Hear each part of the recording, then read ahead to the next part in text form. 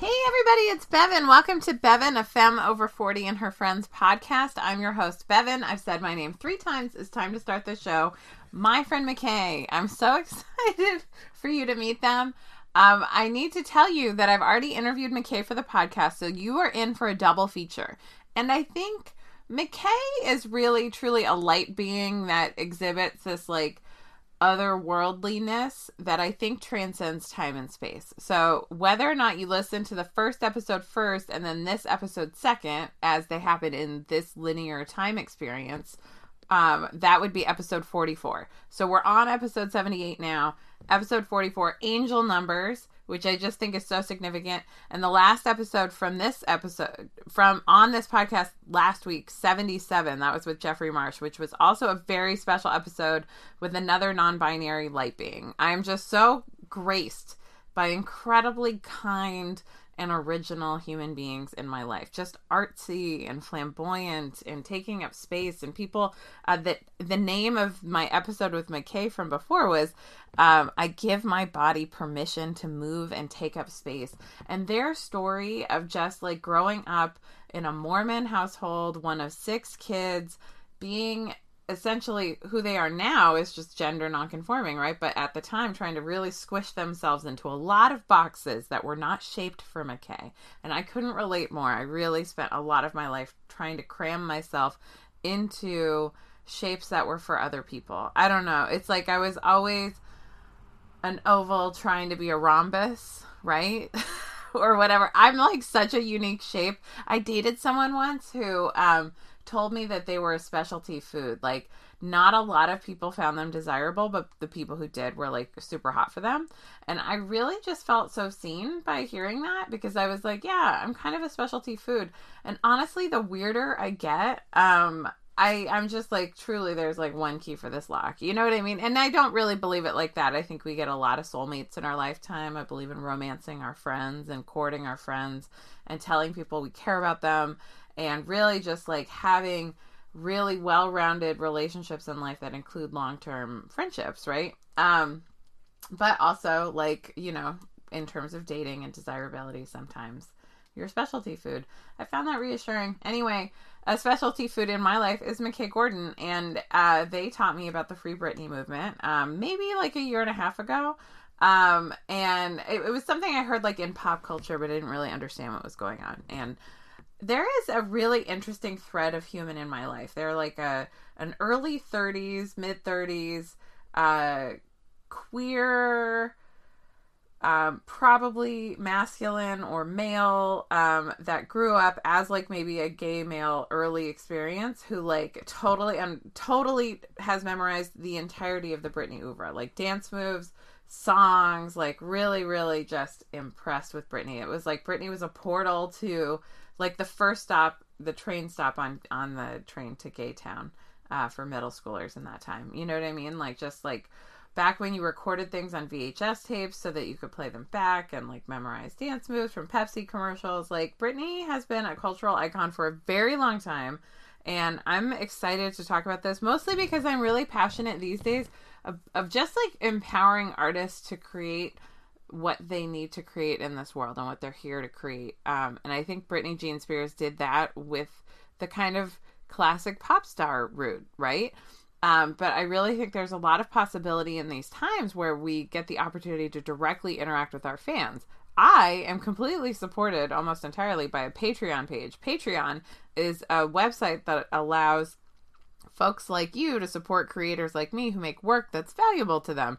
I have it specifically for and about my aerobics class, Fat Kid Dance Party, which is for anyone who feels left behind by mainstream fitness. If you've ever been called too fat, too much, or felt too awkward to dance, this is the supportive class for you. It's really meant for anyone who feels left behind by mainstream fitness but wants a space of radical belonging. We have a Zoom class on Saturdays that is so much fun, and any tier of benefits at patreon.com/FKDP, which stands for Fat Kid Dance Party. Any tier gets access to those classes. So if you think you'll ever come once, it's totally worth it for the $2 a month, right? Anyway, I love teaching that class. It is truly the joy of my heart. Last week, last minute, I decided, because it was Fat Kid Dance Party's birthday, and I have to say, I have never once celebrated the birthday of this class. I have put in 4 years of work creating this thing. My very first class was March 2nd in 2017. It was not yet 2 months after my grandmother passed away, and my grandmother and I were very close. She was, I would say, one of my best friends, and everyone who knows me from then knows how close I was with grandmother. And so to have started something, so I mean, I knew I was doing it. It's not like I was just like, poof, I'm going to do this class. I was supposed to start it right when she was dying, and I was like, I can't be here right now. I can't sign this contract. And because we had actually, I think originally I was supposed to start it in September. So what if Fat Kid Dance Party had been like a Libra, you know? It's like, I'm really trying to understand the difference between just like bumbling through this earth place, but also understanding there's a divine order to everything. And it's all working together towards this amazing next level of humanity. And I really do think it was not a coincidence that McKay and I lived in LA at the same time. I don't think it was a coincidence that I started Fat Kid Dance Party when it started. And so this year I really got into the birth chart of the time that I started it, and just seeing, it's like a very opposite. The event birth chart of the first Fat Kid Dance Party is the opposite of me in many ways. Like a lot of planets, a stellium in Pisces and Aries, which is just a lot of fire and water. And my primary parts of my chart are Capricorn and Scorpio. So it just feels really different. And so it's been really interesting to just think about that. And McKay is one of my astrology nerd friends. And so just sent me the nicest text messages, like kind of looking at the chart and being like, oh, Virgo North Node, just like her mama. And also a Taurus moon, because at Fat Kid Dance Party, we learn how to have home within ourselves. So I make these amazing aerobics that really just talk about like how you can be you, right, in this one body that you have today. And I also do on-demand aerobics as a tier in the Patreon page.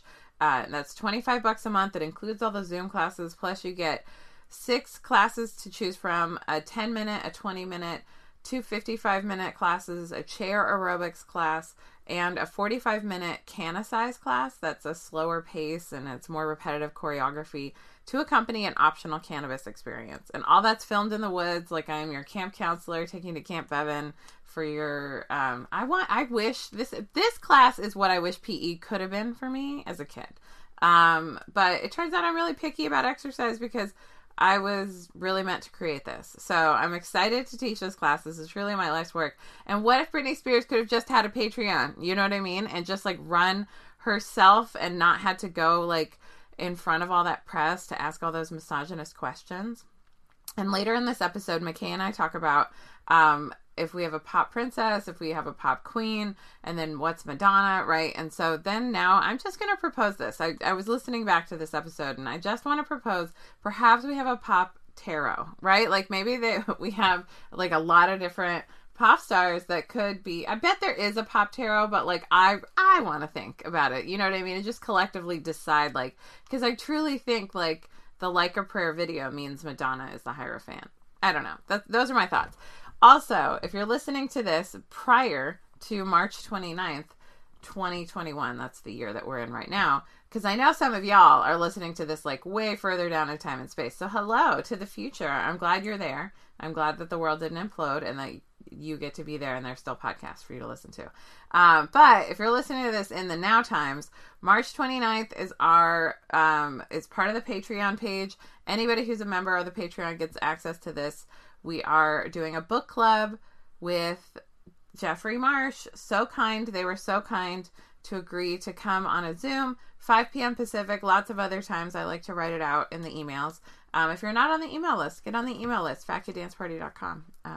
It's a pop-up. I don't love a pop-up, but it's an undeniable way to stay connected to people. So I did it anyway. I just want to make it easy for people to stay in touch. Anyway, so March 29th, we're doing a book club with Jeffrey. It's going to be really tender. We're going to uncover How to Be You. How to Be You is Jeffrey's amazing book. Listen to episode 77 after you're done with the McKay double feature. Listen, I hope you have some cooking to do or something, or some cleaning, some spring cleaning maybe. So you can listen to all these episodes when you get the chance. But the Jeffrey Marsh Book Club, How to Be You, it's such a good book and it's such a good deep dive. I'm excited to get to know myself now because I know things have shifted since the pandemic. Even just listening to episode 44 with McKay, like I feel like I hear a different person, which is kind of fun. It's fun to grow. I love growing. It makes me feel lighter and happier and more free every time I grow a little bit more. So anyway, I hope this episode inspires you. I hope you feel like you get cozy on a porch with me and McKay. I want you to just imagine we're in some cool wicker furniture and pull up your favorite childhood blanket just up around you, tuck in, and let's get on with the show. McKay, welcome back to the podcast. Hi. Yay, I'm so excited. Woo! Let's do it. Let's cheer. Loving in-studio audience. Oh yeah, it's like our own in-studio audience. If we keep up the cheer, then everyone will cheer. McKay, I'm so excited that I've already had you on the podcast before, so we can just dive into the meat of our conversations. Let's talk about Free Britney. You are the person that taught me like what Free Britney even is, like what was going on with Britney. Will you give us the like kind of background of what the Free Britney movement is for the folks who have like no idea what we're talking about or who have heard it but don't understand? Yes. So no tea, no shade, but also if you don't know, where the hell have you been? The end. Britney, our dear beloved Britney Jean Spears, Sagittarius queen of our hearts. Sagittarius. She, the princess of pop. Let's see. Quick little, first and foremost, Britney Spears, legendary woman with a career that's unmatched, singular and powerful. Which she started, by the way, when she was so young. So young and worked so hard and is crazy prolific. So she, you know the story, she's Britney Spears. She did the Britney thing. She took over the fucking world. She was the most Googled woman on the planet for like 6 years when the internet was started. And then we as a culture destroyed her, or at least attempted to. What that looked like in context of the Free Britney movement, she experienced mental health complications during her basically blatant and overt abuse from the media and our patriarchal culture that commodified and harmed her. In a world just prior to having real conversations and resources, like in the same time period where Amy Winehouse was mocked for addiction instead of helped. That led to her career. Basically it led to her being incarcerated isn't the right word, but I'm going to use it. Incarcerated, hospitalized for reasons we don't know in the year 2007. And by 2008, being court ordered to essentially surrender all of her rights as a legal guardian of herself, as a legal adult, to another person. She was adamant in that beginning when this happened. She is on record stating, I understand that this is happening, that the state of California is going to legally be taking my rights, and can it please not go to my father? It went to her father, who campaigned to get himself as the proprietor of her estate, at which point she surrendered all of her legal rights as an adult. Therefore, not being able to purchase real estate, travel, drive a car, make her own career decisions, release an album because she wants to. None of those things without the consent and guidance of her father, her dad. Also in conjunction with an attorney, all of whom earn a salary for managing her estate. That's the short. And fast forward to now, it's 2021. Girl is 37, 38 years old, and mama's still in conservatorship. Still can't drive a car legally. Still can't go fucking sell a perfume because she wants to. She has to get daddy's permission. That's the short scope of Britney Spears' Free Britney movement. I feel like you told me about this like probably 2 years ago. And then this New York Times documentary came out about Free Britney recently on Hulu. So worth watching and horrifying to watch the media kind of eat her alive, which I think we all experience. It's so interesting, right? Like, because Britney, like, is a little younger than me, but got real famous like while I was a young person. And so I'm like, I remember the space in my life where I was when she started having kids. And like, now that I know more and more people who have had children, I know how much of a mental toll that takes with your hormones changing, and how very common it is to have postpartum depression, and like, and also just the stress of having two babies so close to each other. They were like, she was pregnant 3 months into having Sean Preston for her second baby. Yeah, to say nothing of, and I can't emphasize this enough because the documentary didn't. Mm-hmm. I have so many great things to say about the documentary that you just pointed out. Mm-hmm. And it's failing for me is that bitch was working. Mm-hmm. Outrageously high-performing, prolific career woman. Mm-hmm. Michael Jordan levels of practice, showing up, and fucking like mastery of her craft. Mm-hmm. I don't say to romanticize anything, but like what I didn't love about that documentary, what I loved about it is that they really humanized her. I think they held the media accountable in lots of ways. They really showed how awful we were to her. But no man in her position would be given a documentary where there wasn't like a baller reel for 10 minutes showing how fucking like ubiquitous and incredible her work and performance was. We got none of that. All we got was her personal life. And so it's like, so I think understanding like the mothering thing, all of that, those are all pressures that are real and human. And also this woman was like operating on a level beyond. Like woman was working her ass off. And then also, you know, Oprah describes fame as a drug. You don't know how you're going to respond. Or like alcohol, you're going to be an angry drunk. You're going to be a happy drunk. Are you going to be a sad drunk? Are you going to be an alcoholic? Are you going to be 2 drinks and you're good? You don't know. So that's how Oprah describes fame, after talking to all the people she talked about and also being Oprah. And so I think that added level that I, of course, cannot speak to, and most of us cannot speak to, of the amount of scrutiny that she was under and the level of fame that she had, like all of those things are a lot. And anyway, I think we've shifted now, and I think it's Britney that did it.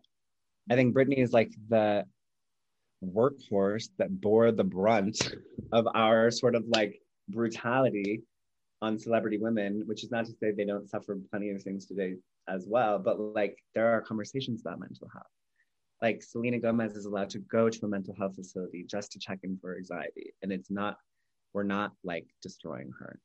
Demi Lovato is allowed to overdose from heroin or whatever drug it was, and is showered with love and respect from so many people. And that is a cultural shift that is brand fucking new. It didn't exist 15 years ago.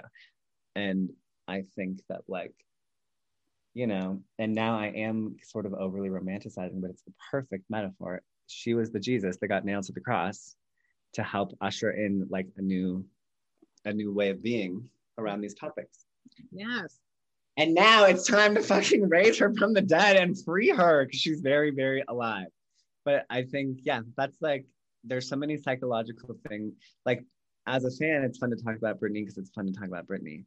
But also, if you want to just put a cultural lens on it and like diagnose and examine the way in which our world functions, the way in which these systems that operate function, Britney is like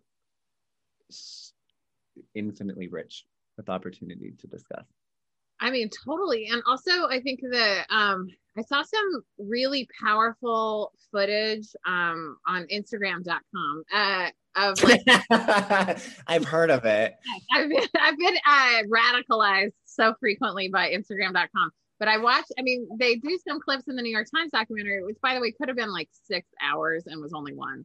But they like show the way the media and interviewers are just so sexualizing and really like patronizing, and specifically to women. And I saw an Instagram thing where they just put clip after clip after clip in a row of these male reporters like sexualizing her or like focusing on her boobs instead of like her talent and her asking like a 19-year-old Britney about her virginity. in front of a room full of press. Like, what the fuck? Yeah, gross and unnecessary.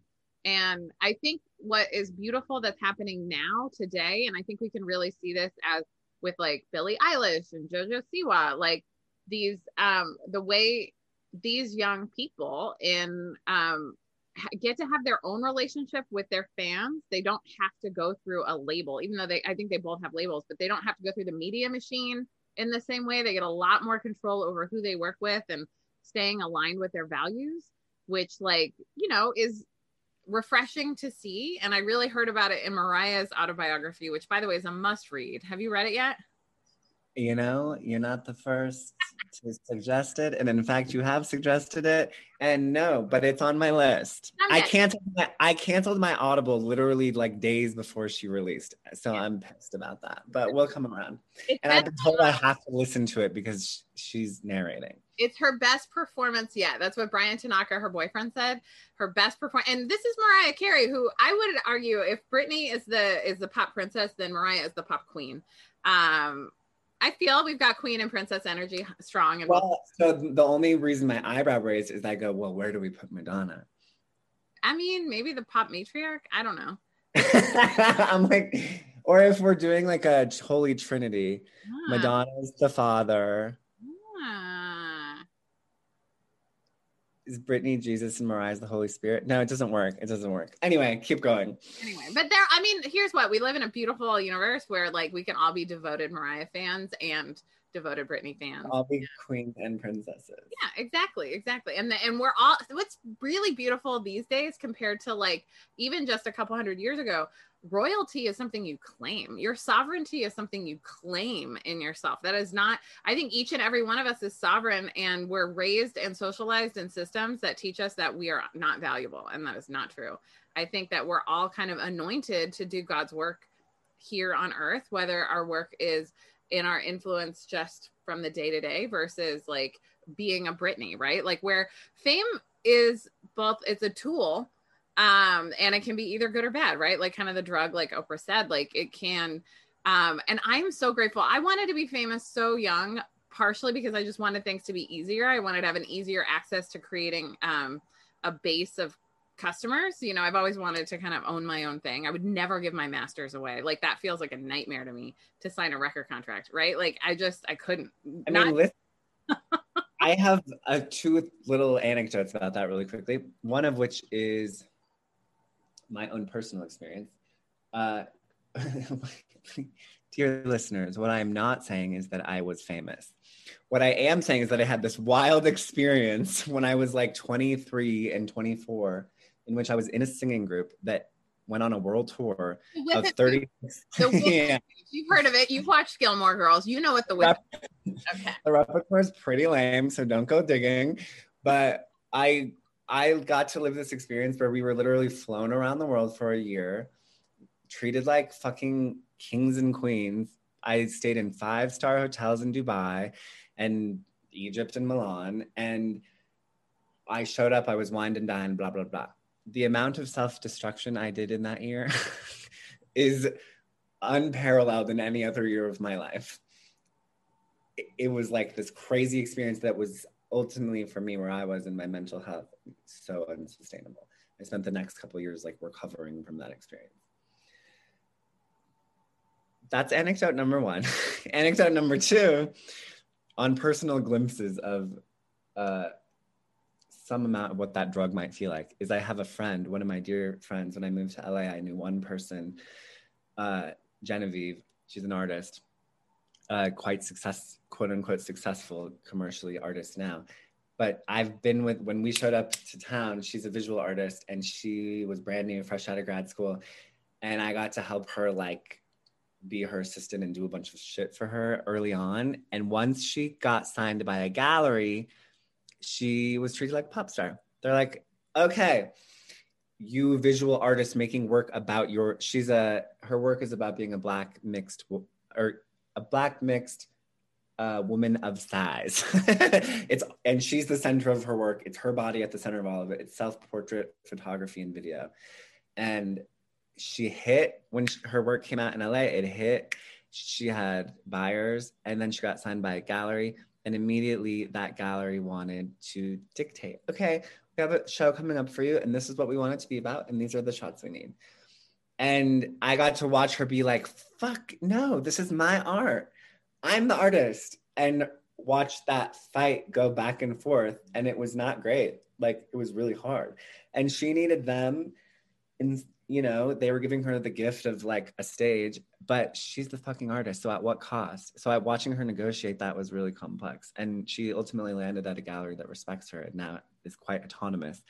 But at every turn in our culture, we run into this. And I think it's especially true if you're a woman and if your body is the center of your work, Brittany, there's like this extra idea that you get to be controlled. We need this from you. You're fashion to us. So like, what's next? What's hot next month? And that's crazy. The way that we do that to women is crazy. It really is. And like fame itself is just like, that's the thing. That's why I'm grateful I didn't get famous young. I'm not even famous now. Like being in the public eye and having to grow like the way you need to grow to be like an emotionally functioning human if you were not raised in an environment that treated you with love and acceptance for who you were, which most of us were not.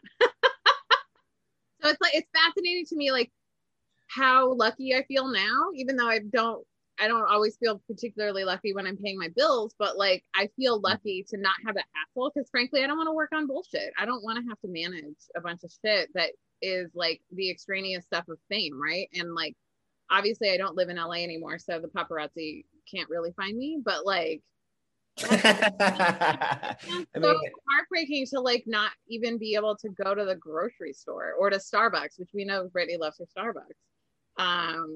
Right. Yeah, that's an interesting little connect you just did about the quarantine. If you're a celebrity, you kind of go into quarantine for like a lot of your life. I read Jessica Simpson's autobiography after Mariah Carey's, which by the way, it's just the 1-2 punch of both of those is basically Tommy Mottola is an asshole and shouldn't get to be the producer. He was the producer who like was married to, he was the head of like Sony, I think, and he was married to Whitney, he was married to Mariah. Whitney was married, but not yeah. So, a whole other like, but in this time where like if you hear Mariah's growing up story and then this like record label guy suddenly rolls in and his like comes in with his domineering, he's very abusive.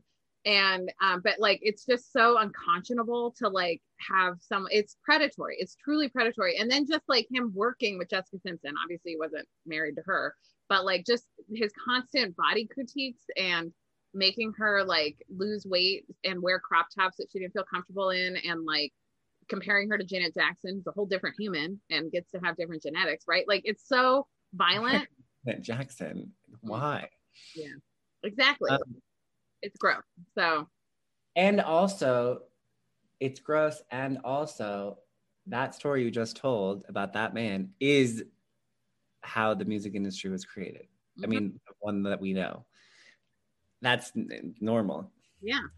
And I think what's beautiful now is that, I mean, this is what Mariah really touched on in her autobiography, which now I'm really seeing play out in the careers of JoJo and Billie Eilish and whoever else. Like, because now we own our connection to our fans, because we can have our own websites, we can have listservs, we can, I mean, obviously Instagram, you don't own that connection. I just want to remind everyone your Instagram followers are owned by Mark Zuckerberg and not you. So you always want to own a connection, at least an email list, right? Like something. It's so email is also owned by Google. But yeah, you're right. Of all of the giants, Google is, I think, the most benevolent because it's more collectively owned rather than just a nastiness. I don't know. I feel like you know what I mean. I agree. That Google has more of a humanitarian. Even though it's not perfect working there, it's like of the people I know who work at all the big ones, like Google's the one that actually really cares about making the world a better place. And like, I think the other ones, their privacy stuff is gross. Anyway, but couldn't agree more. Whole other podcast. Let's go. But I just like think it's important to talk about like how we live in a different time. So people can give to their fans and give access to themselves in new ways that are more satisfying. And I think we have to figure out how to divest. I know there's so many things we need to boycott, But like, honestly, if you're paying money for tabloid magazines or like anybody who's paying money to paparazzi, like, don't do it, you know? Ugh. And yeah, you're right. I mean, as you're saying that, I'm thinking of a post Jessie J made this morning, whom I love, most underrated American pop star. She's British, but in America. She posted like, someone got some paparazzi shot of her with horrible hair, which is so funny. Why do we still have paparazzi? Yeah. She posted it alongside like 17 other photos of her with the guy that she was with at that lunch, and like really humanized it and made fun of it and blah blah blah. Which immediately devalues the price that image can be sold for. Yeah, totally. I loved Jonah Hill actually just this weekend posted. I read it. I almost sent it to you. Yeah, I posted it. It was like I read it on your who the hell knows. It happens to me sometimes where I'm like looking at a thing and I'm like, oh, I want to send this to McKay, and then I realize, oh, McKay posted this. Yeah, I relate. That's funny. But yeah, like Jonah Hill just taking that Daily Mail picture and humanizing it and like changing the narrative, because that's what we have now. We have access to our fans and we can own the narrative. Whereas in the early aughts, pop stars were at the mercy of the MTV machine in order to get in front of people who could buy their CDs. We don't even have CDs anymore. We don't even have to wait in line at record stores anymore for our drop. No, which is both fabulous and devastating. Let's be real. I have a lot of thoughts on that, which we just don't even have to go into. Yeah, I love art. Okay, really quickly. Yeah. I love artists today who create events, because what an album release used to be was an event. You actually had to physically go. There was like this act, like it was a thing to stand outside. I remember walking into the Hot Record shop in 1999, Costco, and buying the new NSYNC album, No Strings Attached. It was like there's a physical tactile experience attached, an event attached to that beyond Spotify. I love art. Yes, that's right. For people listening to the podcast, I'm now doing puppet hands, like the Netflix video, which used to be part of my boy band choreography, but it was too long. Ain't no lie, baby. Bye.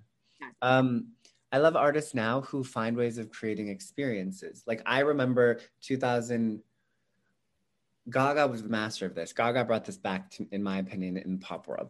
She made fucking events out of everything. Every outfit was an event. Every announcement was an event. She was the one that came back and said, oh my God, I'm releasing my video on Friday, and started a countdown for it. And it was being premiered right before another show on television. Like she created a thing that was sort of phasing out. And I remember being in Miami in 2011, just after my college semester had ended. And it was a Friday night, and Gaga was premiering Judas right before ET Live, and gathering around the TV and watching it. And there's something about that tactile experience of like a physical act being assigned to the thing that you're consuming that's so exciting. And when artists can do that, it's really awesome. Yeah. Has nothing to do with freeing Britney. It's fine. We don't have to be total. This is a Start Before You're Ready podcast. In my last podcast with Jeffrey Marsh, I was like, I don't have any white guy producers who are telling me what I can and can't say. So we just get to do whatever we do. What does the label want? What angle do they want? Exactly. The label wants nothing, because there is no label. I'm the label. I want genuine connection, and I want us to have the goddess speak through us, so that the people the people listening, I feel like it's all metaphysical, right? The people who listen to my podcast, whether this is the first time or the 100th, I guess it could be 100th time if you re-listen, but you know what I mean? Like the people who are showing up for this episode 78, they hear what they need to hear, right? And so if we're going on tangents, sometimes those tangents are someone else's liberation. And I think it's I did a lot of coaching around my public, around media. It was like I took this media coaching thing because I'd never had on-camera training. I'd always just I remember when you did that. Yeah, and it was really meaningful to me to like just level up in terms of how I felt unafraid to be myself, because I'm in this like lifetime of personal growth, and as I know I keep getting better, I know I'm going to screw up on the way, but I keep trying anyway, and I know I do get better, and I keep leveling up. And part of it is just trusting what comes out of your mouth, because I think God speaks through us, and if we're a spiritually aligned person, and whatever no one has to believe what I believe, but I believe my connection to God is why I'm here, and like that I'm meant to make a difference in actual humanity, not like my lifetime, but generations to come, because of the people I influence now. I think the true revolution is personal growth. So every person who hears this conversation and is like, ooh, I want to grow in this way, right? Like, just inspiring. And you're one of my friends who grows and wants to learn and get better. And so that's kind of, we were even talking about this before we started recording, like how I like doing multiple episodes of the same person over years so that we can recognize our growth and hear how we've just created an archive that inspires others to grow. Because I think growth really is sticky. It's something that other people are attracted to. Hell yeah. My eyes exploded when you said recurring episode, because I'm remembering a year ago, and just Lord jeez, I think it's all like exactly a year ago, maybe a week, give or take. Yeah. What a journey. Yeah. Like the amount of growth in the last year has been, for me, exponential. What's been your biggest learning takeaway from the quarantine and the pandemic?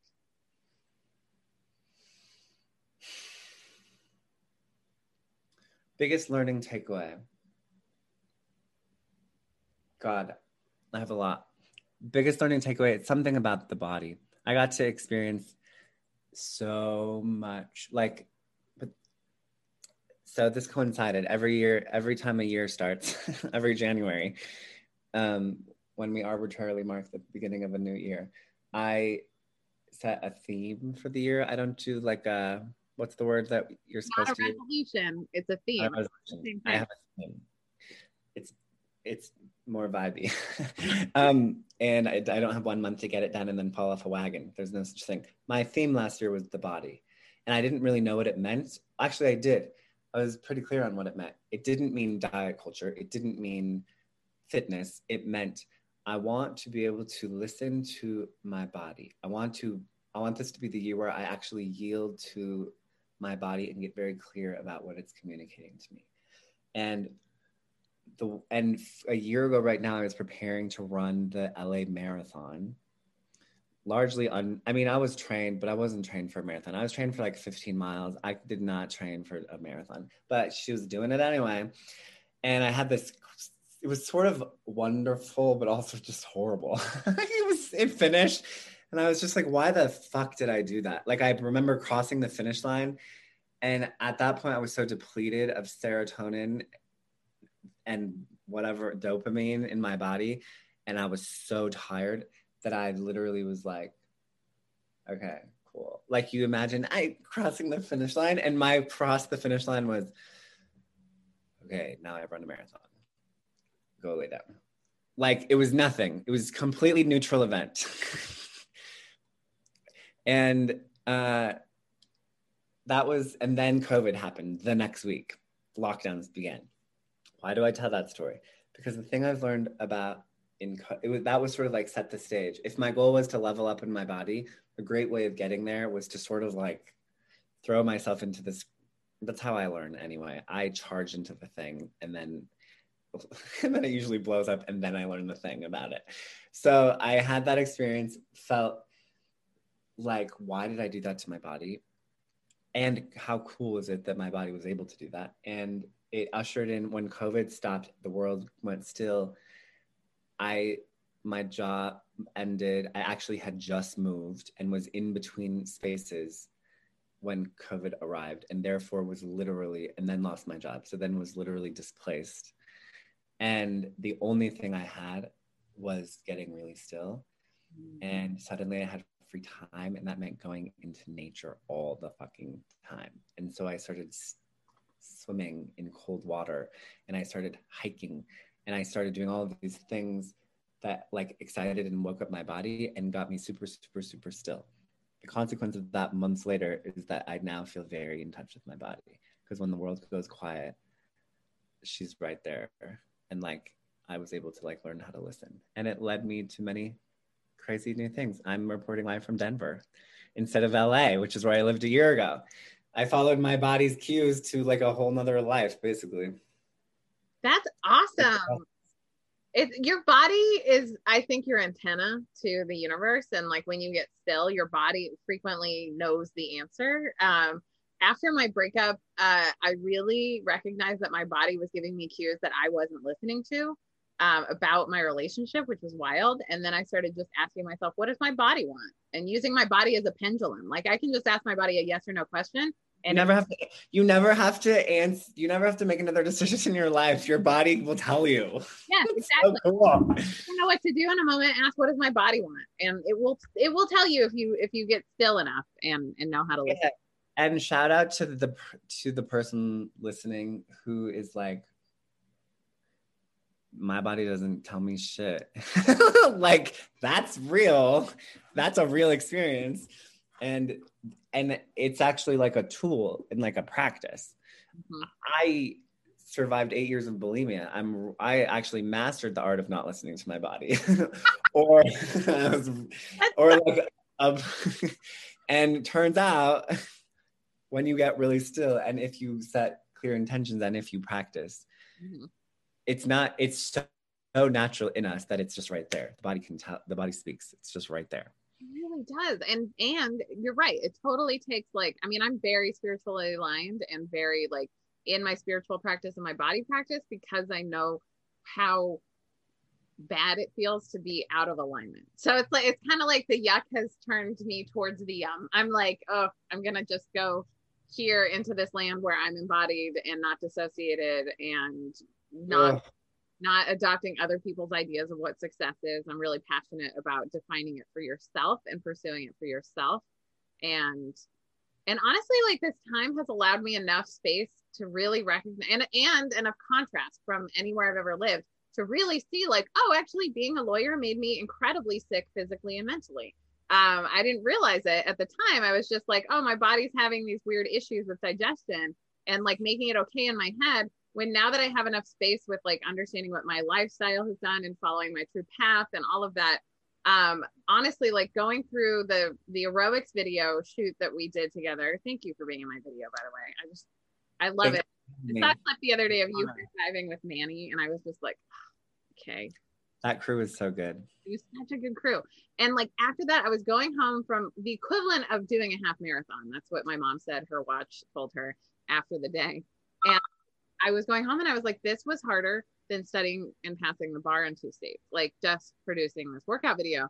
And it really showed me like what my potential was, you know what I mean? And like living out my potential. And I was never living out my potential when I was a lawyer because that's somebody else's thing. That's not my thing.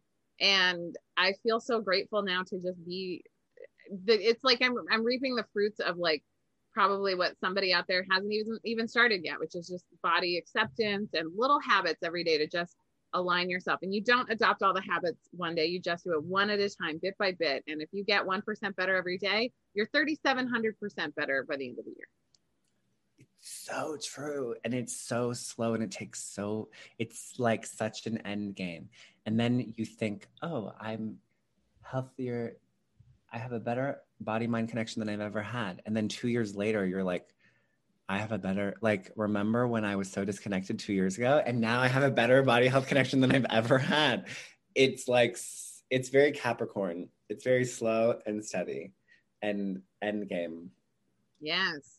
And it's so important. This is the thing I learned about Capricorns. We have to stop on the mountain climb and turn back and see how far we've come. It's so important. No, that's right. Yeah, that's true. Especially because Capricorn can be quite critical of not being where it wants to go. And also, sometimes you just get a fucking flood of downloads and things like the amount of growth I experienced in 2 months in early COVID. What's funny is my COVID had like a reverse curve from many of my friends, which was that in the beginning of COVID, a lot of dear friends were having a hard fucking time. I mean, we were in collective trauma and grief, which is so valid. I was not in that space. I was in like, my wildest dream is that the whole world is collapsing and I can run away into the wilderness. Thank the Lord. Praise Jesus. See you never. I had an amazing time. It wasn't until I had to reintegrate into life sort of this fall. I made a move to a new city. I started working again. once I started reintegrating, then the grief came, then the processing came. But it was cool. So, you know, we're on this Capricorn climb. And also sometimes she's really good and you just run into a spring well full of gorgeous water and you get to like splash about in it and you can, and I think really quick growth can happen sometimes. But I don't think you get to choose. I think it just will decide for you. I think the growth curve is honestly like you can put in 1% more effort every day.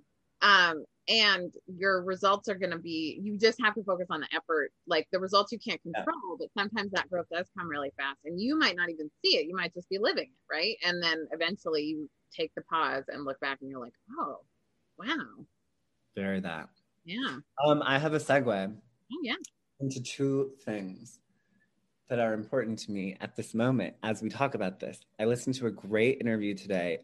I never remember anyone's name, but I'll text it to you later if you have show notes. I don't know. An amazing South African American psychologist has done all of this fabulous work about toxic positivity. How dangerous it is when we, in so many of our self-help and or healing communities, it's a tool that's readily activated of, okay, what's the hard thing you're going through? Okay, cool. Now turn that paper over and write down what you're grateful for. And then focus on how grateful you are and how good you actually have it, and how everything's actually really, really good. And then you'll be fine. And she has enormous amounts of data to push against that and essentially effectively call bullshit on that. And I love hearing this because as a recovering over optimistic, suppress my feelings person, and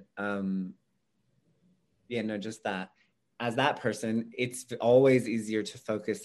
And as someone who's engrossed in or integrated into lots of healing communities, it's easy for us to go to 2020 was so healing and awesome and so good and la la la.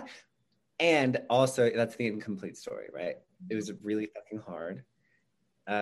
Learning to build a relationship with your body is really hard. For me, it's been horrible and wonderful, but also like painful and lonely. And my year has been lonely and also amazing. And both of those things are true. And so I want to just mention that. And also the real segue that I'm very excited about right now is that this is my concern for Brittany. Brittany is trapped. I mean, Brittany is a person who is now in this conservatorship, isn't allowed to speak out. And I've just observed from her feed that like infinite and endless positivity, which is stunning and beautiful and so Sagittarian and heartful and gorgeous. And I don't think she's allowed to actually tell the truth. I mean, she isn't. She's legally not allowed to tell the truth. Someone can edit her. And I don't know, I'm not Brittany. I don't get to say what she's going through, but like, it breaks my heart to see someone that might only be allowed, be it from other authorities or herself, to like be grateful and happy and emojis all the time and not be able to be like, remember that time y'all fucking killed me and I survived? Like, she's never gotten to do that. I think you're so right. And also, like, I talked about this at length. There's an episode I did about shadow work, I think back in November, but like, it's so important to like be present with the things that aren't necessarily positive, right? Like most things need your attention and your love. They don't necessarily need you to be mucking around in them, right? Like if you stay in the dark too long, you stay in the darkness, right? That's momentum. And it's kind of like quicksand, you know what I mean? Like you can recognize, okay, I'm walking through mud and I have to walk very slow right now, but you can keep walking. But you don't have to like paint it all. It's not all rainbows and sunshine. For me, the quarantine honestly has been my real life. Like I just lucked in at luck. It felt like getting clobbered by the universe at my 2019, you know, like, and so when the yeah, right like, oh, you mean everyone is stuck at home, so there is no FOMO left for me to have like this FOMO free year where like I just get to like continue my healing path that I've been on. Oh, okay. And like, and then I didn't get to go on tour, which is fine, nobody else did, and like whatever, right? Like I have so much touch hunger. Like I really like I get a lot of intimacy in my platonic relationships, which I'm super grateful for, but there truly isn't a match for like physical intimacy, you know, like, and even like with friends, I was thinking about this. If I could travel and see my friends, I would at least get some couch cuddles, you know? And like, I'm just, I haven't really like snuggled another human being since like my breakup in 2019. Like, it's kind of sad, but like also whatever. I have so much connection and intimacy in other ways that like, in many ways, yeah, like I'm glad I'm doing quarantine at 42, or I guess I was 41 when it started. But like, I'm glad I'm doing it in this time because I have so much life I've lived and I have so many good memories and I have so much life to look forward to. So it's almost like it's like my mid-season break. Like it's my writer's strike. Yeah, I love it.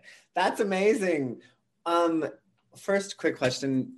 Are you on touching terms with your mother right now during quarantine? I mean, yeah, we're potted together. I was not raised like colors. You're not, my family's not either. Like we hug each other because we hug each other very clearly because that's what you're supposed to do, and it would be hello and goodbye. My dad's hug is like, yeah, and he means it, but it's like that's not how we were raised.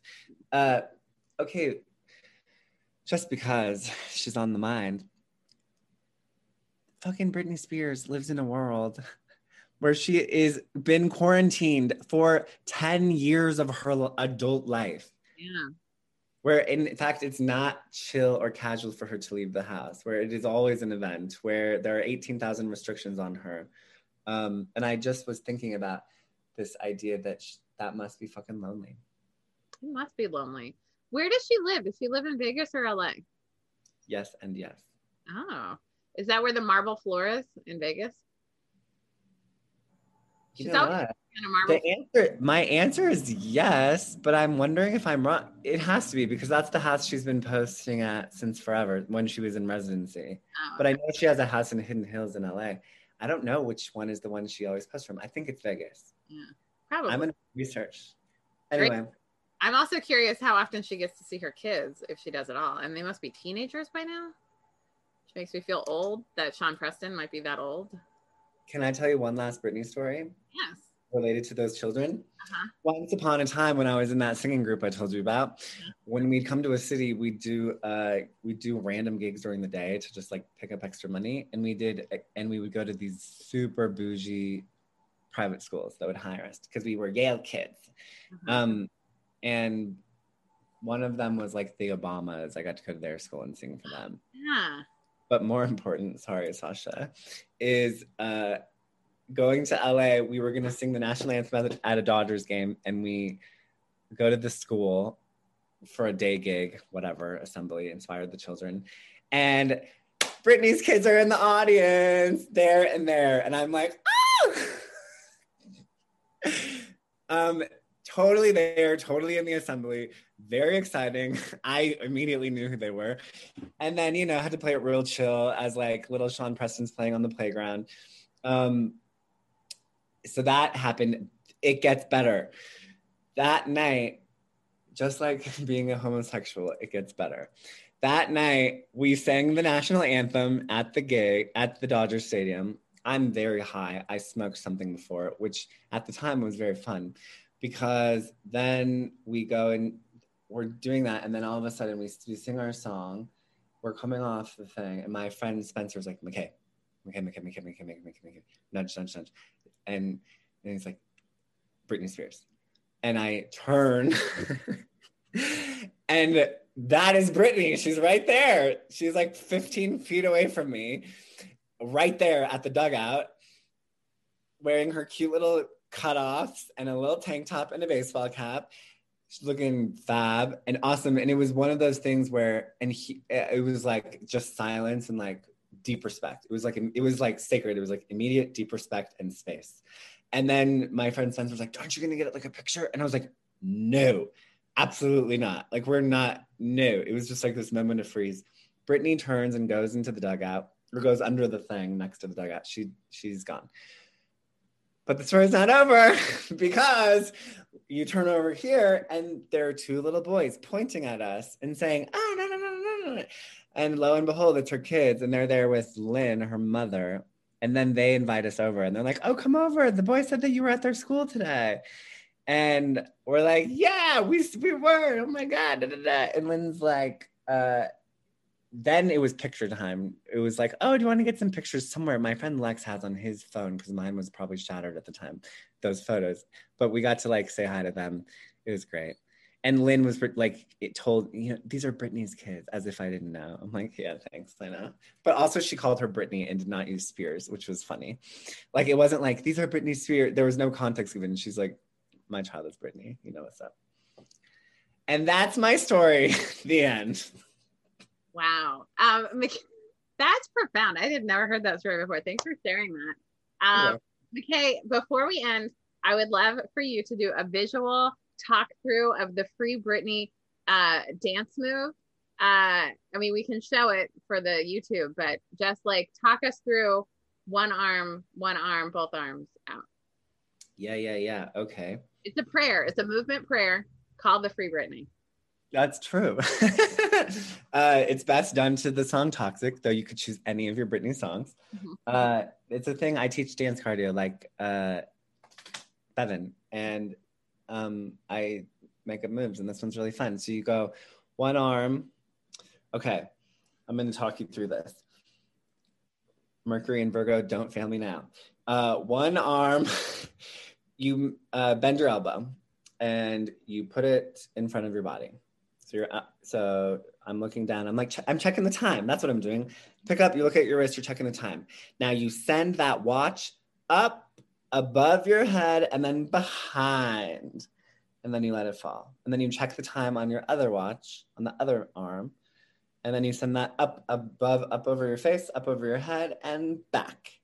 And then, 1, 2, and then you do it together. You check the time at the same time. So boom, your wrists come together, you go up and over, and this time you explode out from behind. So your arm, so I'm trying to think if anyone listening to this could get that, but basically check the time, send it over your head, check the time, send it over your head. Both arms together, send them over your head, and burst. And then you just keep practicing until you look like a pop princess while you're doing it. Oh yeah, and you can do it, you can hit it hard, it can be soft, you can do it tall, you can do it small, a lot of variations available. McKay, how can people find out about MMMBop Cardio? They can go to mmbopcardio.com, actually.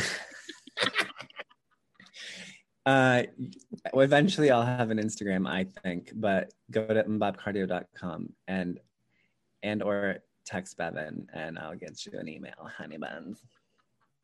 McKay is one of those low-key, very magical humans that is just putting out miracles. And so I am so excited. And also you're going to school. Why don't we just preview it for people in the long game about what your schooling plans are in 8 months? I'm so excited about this. Doing a thing I never thought I'd ever do, but it all feels so right and I'm so excited. I'm going to be a body psychotherapist. So I'm going to learn somatic psychotherapy starting in the fall at a cool hippie school called Naropa University, founded by Jack Kerouac and the Beats. What? Wow. Buddhist roots. It's like a Buddhist framework. It's kind of cool. Oh, I'm excited to learn more about that. But yeah, body, yaddy. Body, yaddy, yaddy. It's all in the body. I love you so much. Thanks for existing. Oh my God. Thank you too.